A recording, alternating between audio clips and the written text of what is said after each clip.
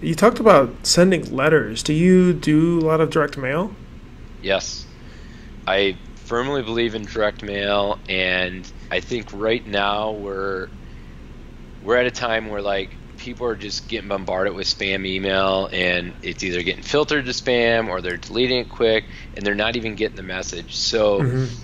I think like the right thing for marketing, what we do is it's kind of a mix of several different areas. So especially when we're doing a big campaign, we'll make sure that people are seeing us from different directions. So they might get something in the direct mail, they're getting a package in the mail or a letter, maybe it's a postcard.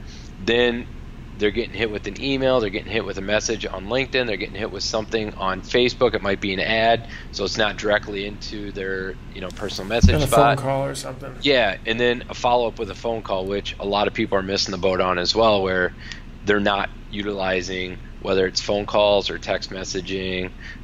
So we're hitting from a lot of angles. So if they do see it, they overlook it or they don't really dive in deep.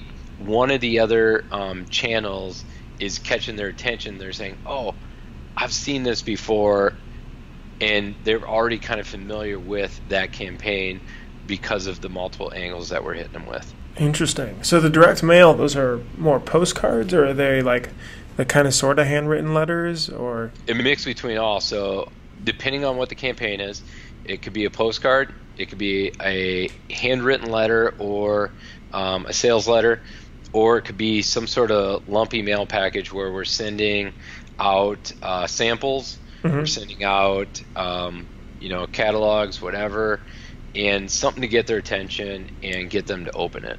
Interesting. What is there a company that you use for the direct mail, like a website, or is it a company Um, locally? we just do it locally. Got it. Very cool. Yeah, that's definitely something that we've also looked at is Value It and Previous Life too. They very heavily relied on direct mail, and it was a big driver of sales too.